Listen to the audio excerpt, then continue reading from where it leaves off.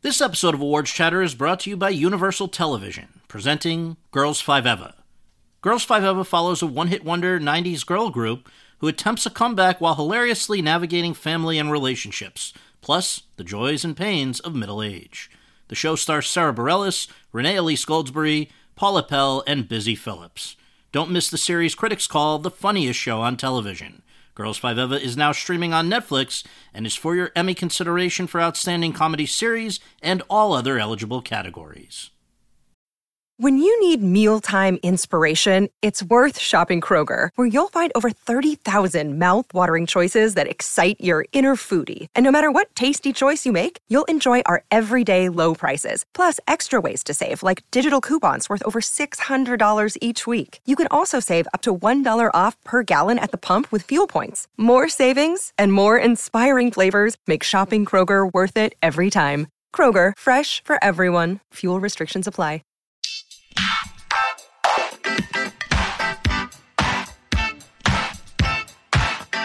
Hi, everyone, and thank you for tuning in to Episode 2 of Awards Chatter, the Hollywood Reporter's weekly awards podcast. I'm the host, Scott Feinberg, and I'm very happy to be joined here at the Toronto International Film Festival by our executive editor and the guy who's led all of our coverage here at the Fest, Matt Bellany. Thank you for coming in. No problem. Good afternoon. Matt, in just a few minutes, we're going to go to an interview that I did here today with Eddie Redmayne, the star of The Danish Girl, which is one of the most talked about movies at the Fest. But before we do that, I think we should maybe give people a little bit of a recap about just the whole scene here and what sort of come out better and worse than before it came here. And so from your point of view, where should we begin? Well, I think, what's interesting about Toronto, obviously, in addition to the great movies you see, everyone starts talking about the awards race. It is the unofficial kickoff of awards season. And I think about midway through the festival, we are getting a sense of the big contenders. I mean, you have the ones that premiered at Venice and Telluride, like Black Mass and Spotlight. Steve Jobs, which is not here, is probably still in the conversation as well. But then you have some movies that premiered here. I think Cate Blanchett is definitely a contender for Truth, the Dan Rather movie. I don't know if that movie is going to go the distance, but she certainly is amazing in the film. And I think there are some others as well. What is your impression? Well, I've been surprised by a number of things. The Martian, which I thought might just be a purely commercial movie, may have some awards prospects. It's Ridley Scott's sort of big comeback in a way. This guy hasn't been really on his game since Gladiator, which is already 15 years ago. And yet here he's back, and Matt Damon gives a very winning performance in that. We've seen a number of other more performance possibilities, not necessarily movies. So whether it's Bryan Cranston in Trumbo, or Tom Hiddleston in I Saw the Light, or many others. I didn't see I Saw the Light, but the reviews were not great. So you think Hiddleston is still a contender? You don't want to totally write somebody off because the movie doesn't work, because I think, there many people felt the same way about whether it was Crazy Heart, and yet Jeff Bridges came out with it. This is the Hank Williams biopic that was screened here over the weekend. Exactly, and the movie definitely has its problems. The same, there are certainly issues with Freeheld, for instance, another one that just premiered here. That's the Julianne Moore, Ellen Page, lesbian domestic benefits movie. Set way in the past 10 years ago, and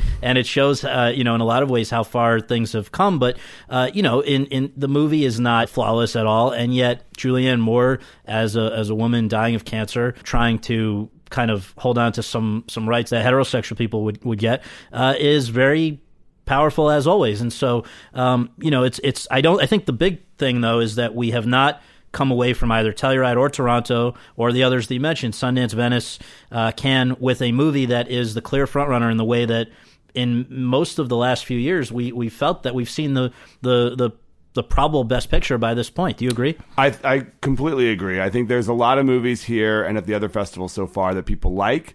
I'm not hearing something that is getting universal praise as something everyone loves. Right. So the fact that there isn't a clear front runner actually makes it a more interesting Oscar race, because the best movie of the year is maybe still to come, or one of these movies could gain traction and sort of go the distance. Right. I really can't tell at this point. No, it's fascinating, and we head from here to the New York Film Festival in just a few days from now, where The Walk, which is Robert Zemeckis' movie about the guy that walked between the World Trade Centers, that's opening the fest. That's a possibility. Steve Jobs will get its big unveiling there, so maybe that could kickstart things again for that.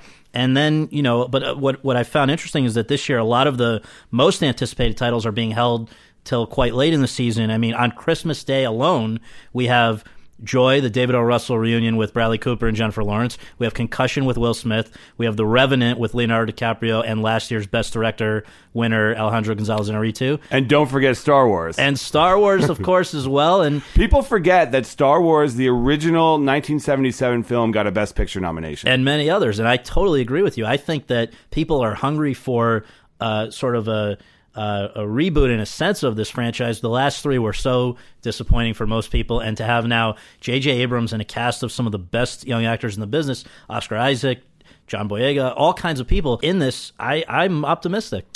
I'm cautiously optimistic. Yeah. I think that it would take a lot. This movie has to be really good to get a Best Picture nomination. But people also forget that J.J. Abrams' last reboot, Star Trek, got a Producers Guild nomination for Best Picture. It didn't get the Best Picture Oscar nomination, but there is some precedent here. So, and I think knows? That when you get that PGA nom, that means you were probably not that far from the picture nom, and so it's plausible, I think. And I think a lot of people in the industry are rooting for Star Wars. They want it to be good. They want it to do gigantic business. They really see it as a shot in the arm for the industry. And a lot of times those movies, whether it's Titanic or Avatar, the big blockbuster that appeals to the entire world, does score a Best Picture nomination. Well, absolutely. And if it does, that would be great news, not only for Disney stockholders, but also for ABC, which is hoping to rebound from the lowest ratings in years of this last telecast with Neil Patrick Harris as the host. But I mean, I guess the question that people probably wonder is, if the Oscars were held tomorrow, based on what we've seen right now,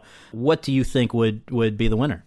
The winner? Yes. Oh, I have no idea. But I think if you're looking at nominations for Best Picture right now, you'd probably have to include Spotlight. You'd probably include Black Mass. Mm-hmm. You would probably include maybe Steve Jobs, just based on the reaction out of Telluride. But again, it's so early. Well, I'll add one more to that list, because it's the one we're going to be talking about for the rest of this podcast, and that is The Danish Girl, which is a movie that stars Eddie Redmayne, who less than a year ago, really barely 6 months ago, was standing in front of the world as the Best Actor winner for The Theory of Everything, playing Stephen Hawking. This time, he is back with Tom Hooper, who directed him on TV in Elizabeth I and in the movies in Les Miserables, which was a Best Picture nominee. This time he's playing a trans person in 1920s Copenhagen, and obviously this couldn't have been planned, but the timing of this movie coincides with the society really looking at this issue, whether it's in Transparent on TV or Caitlyn Jenner or Laverne Cox or all kinds of things. There's a Tangerine, yes, which was a very interesting movie shot entirely on iPhones, dealing with trans people in present-day Los Angeles. So it's obviously a hot-button topic, and what I can tell you is that based on its premiere, which I think you may have been at as well here in Toronto, in the same theater, by the way, as Theory of Everything had its North American premiere a year ago, people are going crazy not only for the movie, but about the idea that Eddie Redmayne could be the first person to win back-to-back Best Actor Oscars since Tom Hanks did it 20-something years ago for Philadelphia and Forrest Gump, which is high praise. Yeah, let's get to your interview. Let's do it. Eddie Redmayne, thank you so much for doing this. And I have to say that before we really get into it, one of the sad things about what I do, I feel, is that you go through a season, you kind of cover somebody from start to finish, you get to know them a little bit, you interview them, you get a sense of who they are, and then usually it's at least a few years that go by before you see them again, and sometimes you never see them again because their ambitions change, their focus changes. Sometimes it's hard to recapture the magic, and yet here we are just a few months after you were up there in front of the world accepting the Best Actor Oscar for The Theory of Everything, and we're here again. So how is this possible? How did you make this happen? Oh God! Do you know what I basically this film, The Danish Girl, this script I think it's been around for 15 years, and I was given the script when I was making Les Miserables with Tom Hooper, and he sort of passed me this brown envelope and said, "Will you have a read of this?" And I read it and was so extraordinarily moved by it. It was this incredibly beautiful love story and story of authenticity, and immediately I said, I think I said, I don't think it even offered it to me. I was like, I'll do it. He's like, mate, you're totally not financeable. But I will. I was like, oh, right, sorry. Well, why did you give it to me to read? But anyway, so we became, I suppose I became attached to it, but the film had taken, at that point, 12 years, and it never got financing, and so I sort of remained loosely attached to it, and then I got Theory of Everything, and then Tom suddenly got the financing, and the extraordinary thing about film is you have no control, you don't know when the right time is. Alicia was cast, but then because she was making a Derek Cianfrance film, we had to push when we started filming, and so it ended up that we started making this film at the time while I was sort of still promoting Theory, and it's all just, there's no method in anything. The whole thing is a sort of weird, bizarre. Well, that's what I was going to say. It's I remember talking to you during the whole circuit for Theory of Everything, when also, by the way, you were having to prepare to get married, right? And it must have just been absolutely insane. How did you have even the ability to focus to make this movie, let alone make it well, when all of that was happening around you? Well, I suppose because it had been a project that I'd been with for 3 years, there's a certain amount of sort of longer term investigation that I started doing, but also on Tom's counsel, really. I tried to make the amount of travelling that Felicity and I were doing, promoting Theory of Everything, to make it push it into its, or basically use it to meet women from the trans community, both in New York, in Los Angeles, and in London, to try and meet people of different generations, different sort of parts of the world, and try and get as much. Sort of educate myself as much as I possibly could, and weirdly, it was because promoting a film was so different to making it. It was actually a very wonderful thing that every day I could go back to my room and focus on the actual work rather than just talking about the work. That's so interesting. So as you look back, though, again, we're obviously going to mainly focus on Danish Girl, but as you look back at that whole experience of the past year, because a lot has happened in the year since the first time let's just say, both Theory of Everything and Danish Girl premiered in North America at the same theater, at the same festival, with the same production company, working title, right? Same distributor focus. So, but in between, so much has happened in your life, and I just wonder, as you look back on the past year, how you kind of process it. What were and particularly, obviously, I would imagine the crowning moment, in a sense, at the Oscars, where it all was recognized. Yeah, I mean, I suppose for me personally, I got married in the middle of it all, and that counts too. That was the most wonderful thing. And again, none of it was all sort of. So that was the most extraordinary thing, and everything sort of settled around it. I mean, what's also I'm not sure I've really processed it, if I'm being honest. You put one foot in front of the other, and we were making Danish Girl when the Academy Awards happened, and so I left on a Friday night from set and came back on Monday and was back working, and again, so the moment felt like a mirage. It was this extraordinarily frenzied, wonderful moment, but I sort of adrenaline and alcohol fueled. Right.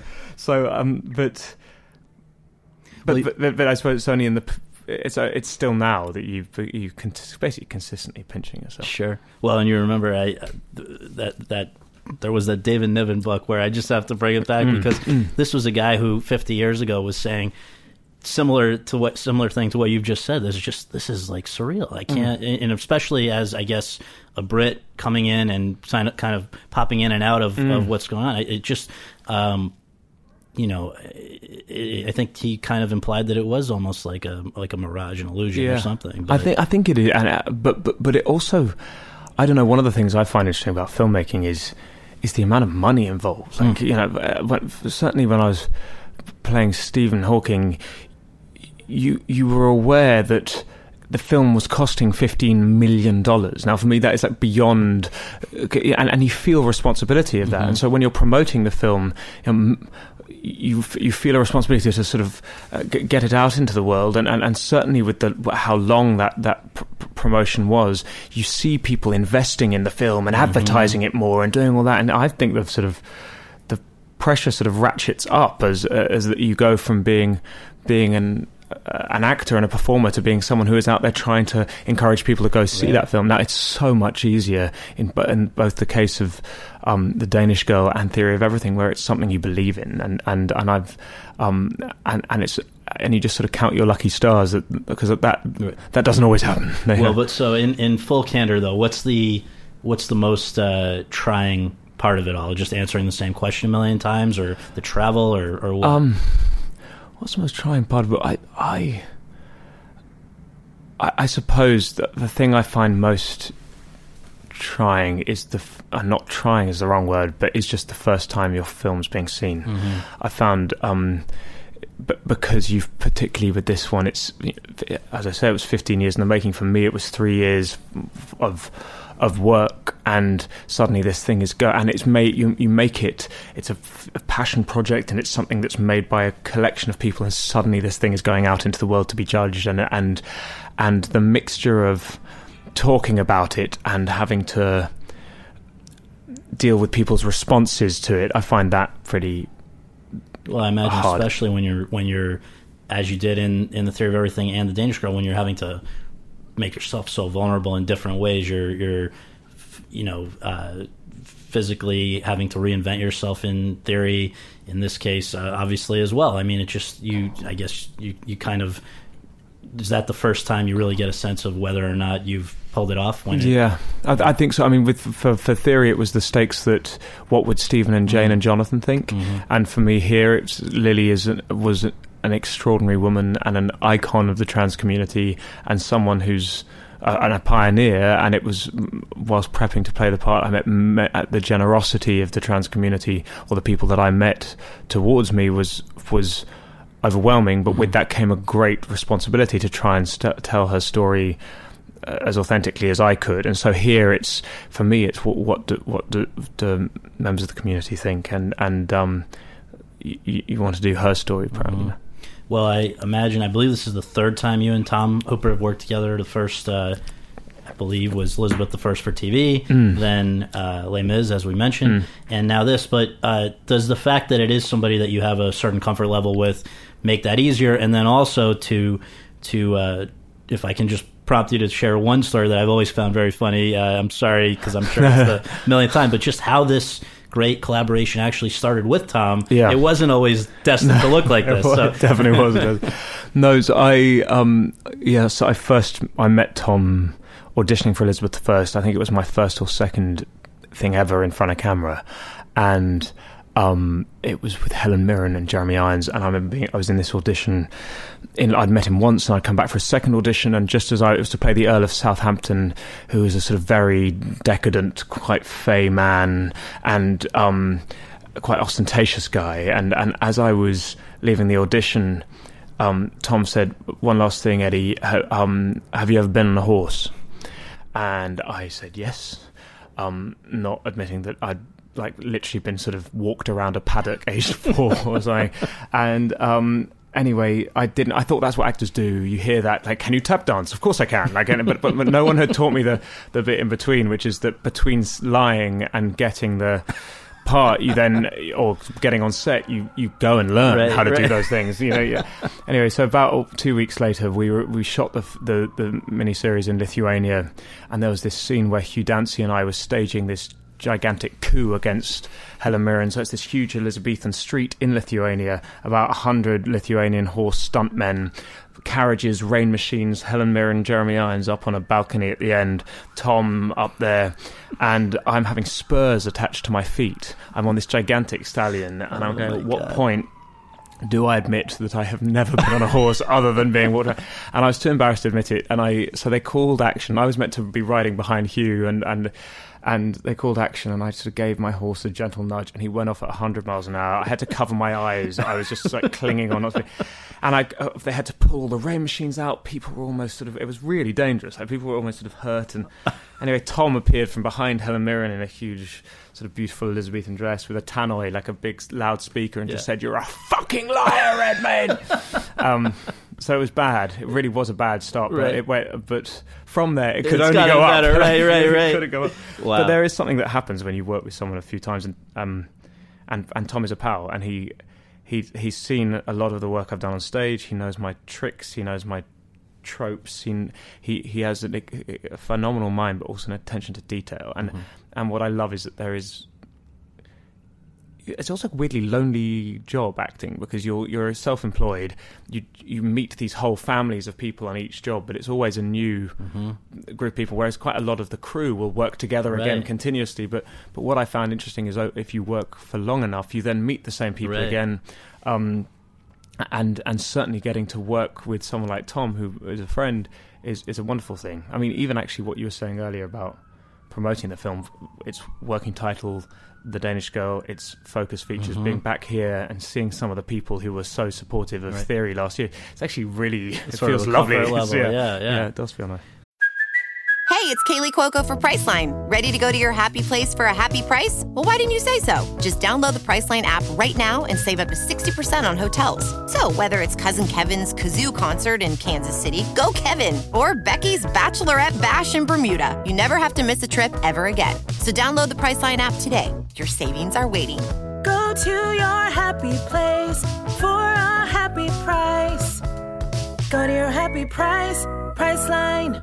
So you mentioned that you met with a number of people from the trans community, and I guess my question is, what were you able to glean from those conversations that you maybe did not from the book?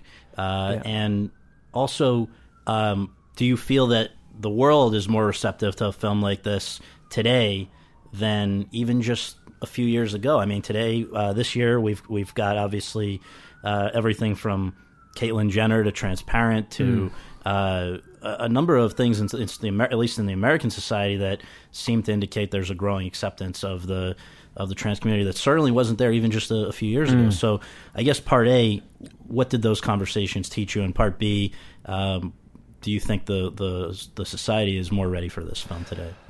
I mean, the whole process for me has been one gigantic education, and continues to be, frankly. I was really ignorant. It never occurred to me that gender and sexuality were two distinct things. I had no idea about the amount of discrimination. I mean, one of the things when I read the script that I found, the amount of violence towards Lily, the amount of discrimination, the way in which the doctors in the piece pathologize what Lily is going through, was quite shocking to read. And you then, as I met women from the community, now what was astounding was sort of almost how little progress there's been. Really. In the United States, you can be fired in 32 states for being trans.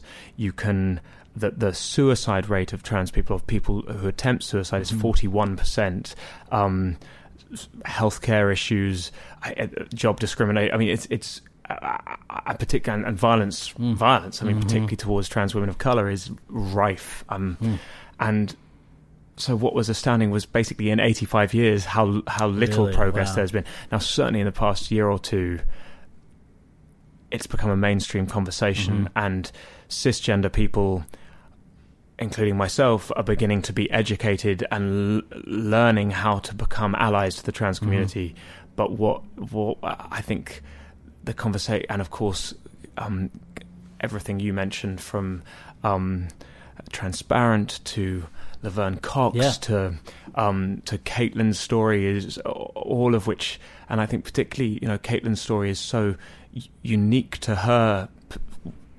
Well, it's her story. Yeah. And what's very interesting to me is, of all the trans women I met, and trans men, of course, there is no one trans story. Everyone has their own, but what I think is interesting about Caitlyn is she's using her position of great privilege to also shine light on issues of less privileged people, and I think that there is. So it was a massive education, and I think that it's wonderful that the discussion is becoming mainstream, and I hope that this film, if it does anything, it just helps continue that discussion. But there is still, it's a civil rights movement, and there is a long way to go. Sure. I saw a trailer for a series which I think hasn't been funded yet. They're raising money for, called Her Story, which I think Jen Richards, I think her name is, trans actress, is in, which looks totally wonderful. Wow. I mean, in England there has been there is the first sort of sitcom Really? With Rebecca Root, who's in our film. Actually, Yeah. she plays a nurse in our film. She's the lead in that, and I think it's there are many stories being told, and there's one woman called Paris Lees, who's a journalist in London, who I met. Was I think one of the first people I met when I was researching this role, and she was describing on television the other day how she looks forward to the time when it's almost sort of boring to talk about, when everyone is so knowledgeable that Right. it's just part of the course. It's not something that one thinks about, and I thought that was also interesting. Well, I mean, I guess these things can change quickly because obviously not quickly enough for a lot of people. But the fact that today in America we have gay marriage was kind of unthinkable just 8 years ago, and so perhaps the society will move in that direction. But I guess one thing that people are, I'm sure, going to wonder when they see the trailer for this, when they read about it, is just logistically what it entailed for you to more from Einar to Lily, or to, I guess Lily was always within Einar, but just in terms of for Eddie as Einar to become Eddie as Lily, was there? I mean, it seems like it would have been makeup, hair, prosthetics, and all kinds of things. So what was that like for you as an actor to do? Well, it was important for me that there weren't any... firstly, what was interesting was that the most complex side of it was finding Lily's inner life and her emotional story. That I suppose the physical...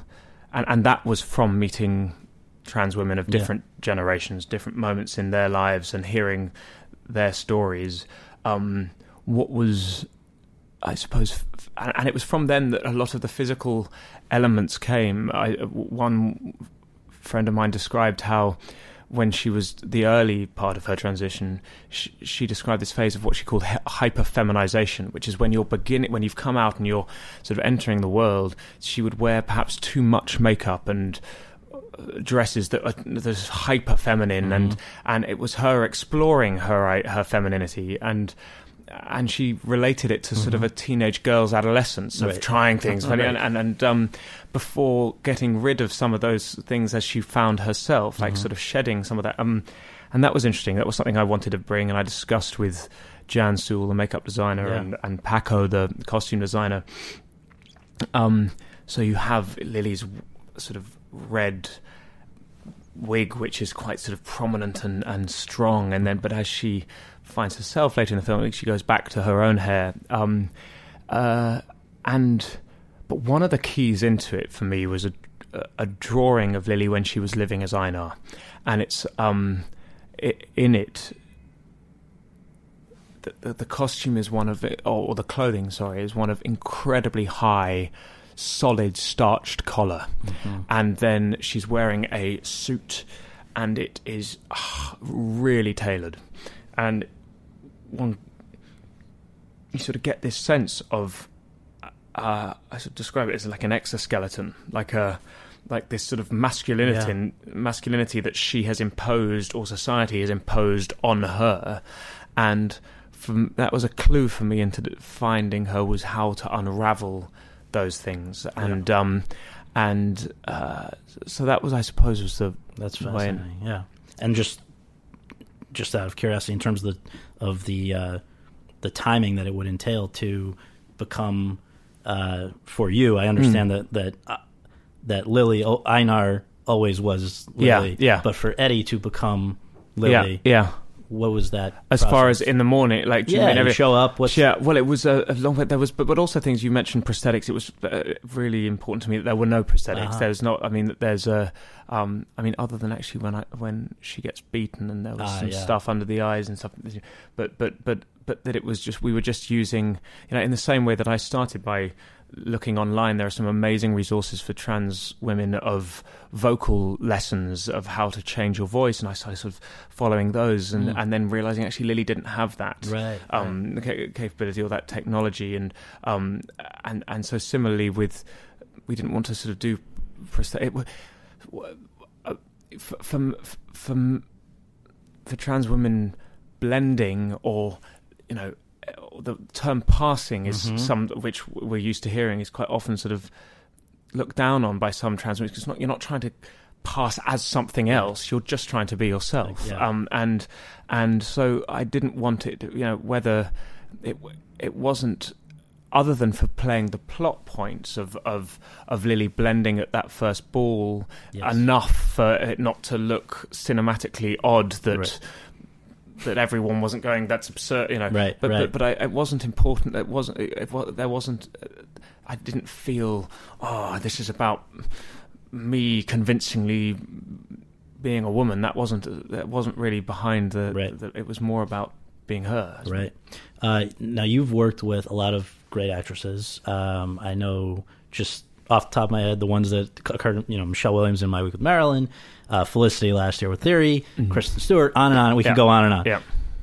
I think that, pardon me, I've been very lucky. Very lucky. And they as well. But I mean, the thing here that has, as much as people came out of this movie going nuts about your performance, but also Alicia Vikander, who this year has kind of just exploded onto the American scene, but people that were following her with The Royal Affair and some of these other international films, there's been a lot of.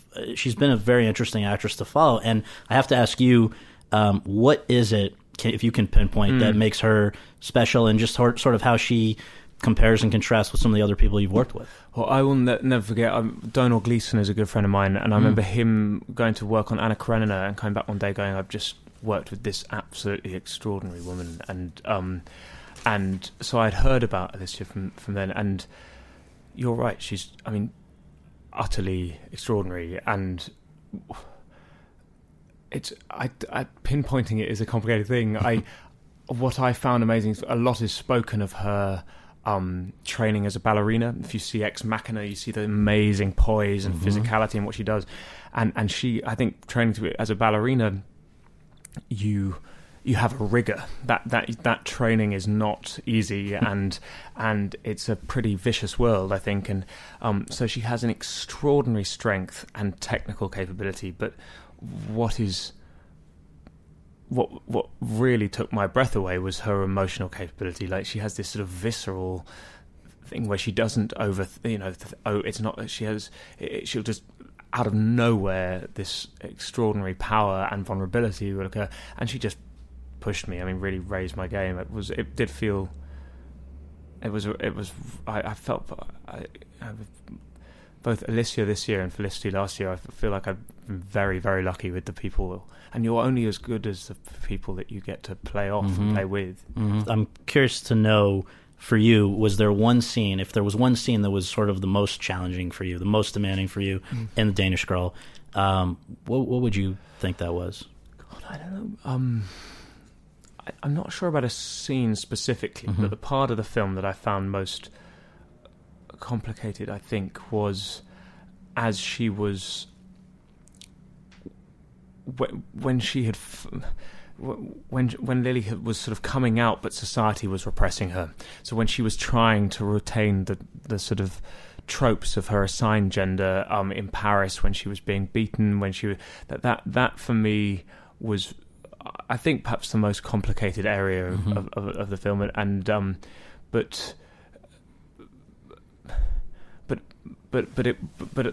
the same point, it was interesting for me because it was challenging, the film, but above and beyond everything, it felt like privilege. It did really feel getting the opportunity to play her was pretty wonderful. And then this is sort of related, but as I recognize Theory of Everything and Danish Girl it's like apples and oranges. But as you look back on the experiences of these two, and again, I'm kind of thinking of them in the same at the same moment because having seen them for the first time in the same setting and all of that. What did you for you as an actor, as a person, however you want to look at it, which took you the most out of your comfort zone? Which was harder for you? There's two massive transformations as an actor, and yet I wonder if you found that one was actually more of a demanding part for you than the other. That's really interesting. I think God, it's so weird because it sounds odd to say, but you don't think of it in terms of. You think of it in terms of doing justice to the character. Right. I was sort of saying before, I suppose, as a human being, there is a fear element, which is the judgment. Now, as I was saying before, like the judgment was very clear in Theory of Everything because I knew that Stephen would see the film. And here in Danish Girl, it's there was what Lillian Gerda's true story. There was then the book published after Lily's life, Man into Woman, which people think is not entirely reliable. Then there's the Danish Girl, a fictionalized version, and then there's Lucinda's take on this, plus all of the trans people who I met who told me their story. So it definitely feels like more of a,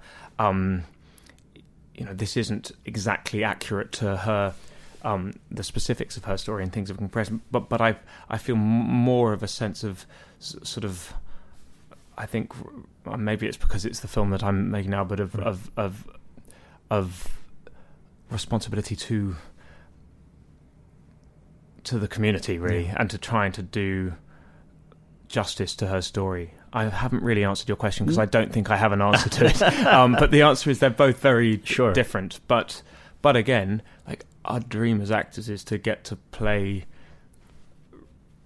interesting people, and I think I've had my share in Lily and Stephen. I've been seriously lucky. Well, it's like that great line in the movie. I've had the pleasure of knowing whatever. I haven't known a lot of people that I liked in my life, but you're two of them. I love Matthias. What a great actor. My last question is this. I think this is the one that's probably more important to you than any of these others that I've asked, which is just when people finally get a chance to start seeing this movie in theaters across the world, is there one thing that you hope they will take away from it or leave it thinking or doing differently in their own lives today, 21st century? What would that be? Great question. I think for me, and it's sort of become I suppose the log line for the film, which sounds the courage it takes to be yourself, and that sounds so sort of grand, and but this notion of when people go, just be yourself, as if that's the easiest thing in the world. I think all of us now, what trans men and women have to go through in order to find themselves is extraordinary and deeply complicated and scary, and it involves phenomenal courage, and particularly at a time when Lily had no predecessors, it was overwhelming, the bravery that she had. That I also feel in life, like our aspiration while we're living is to try and be comfortable in our skin and to be ourselves. And I think that what I hope, and love is a major part of that, and I hope that this film shows that, and uses this extraordinary couple as a template of how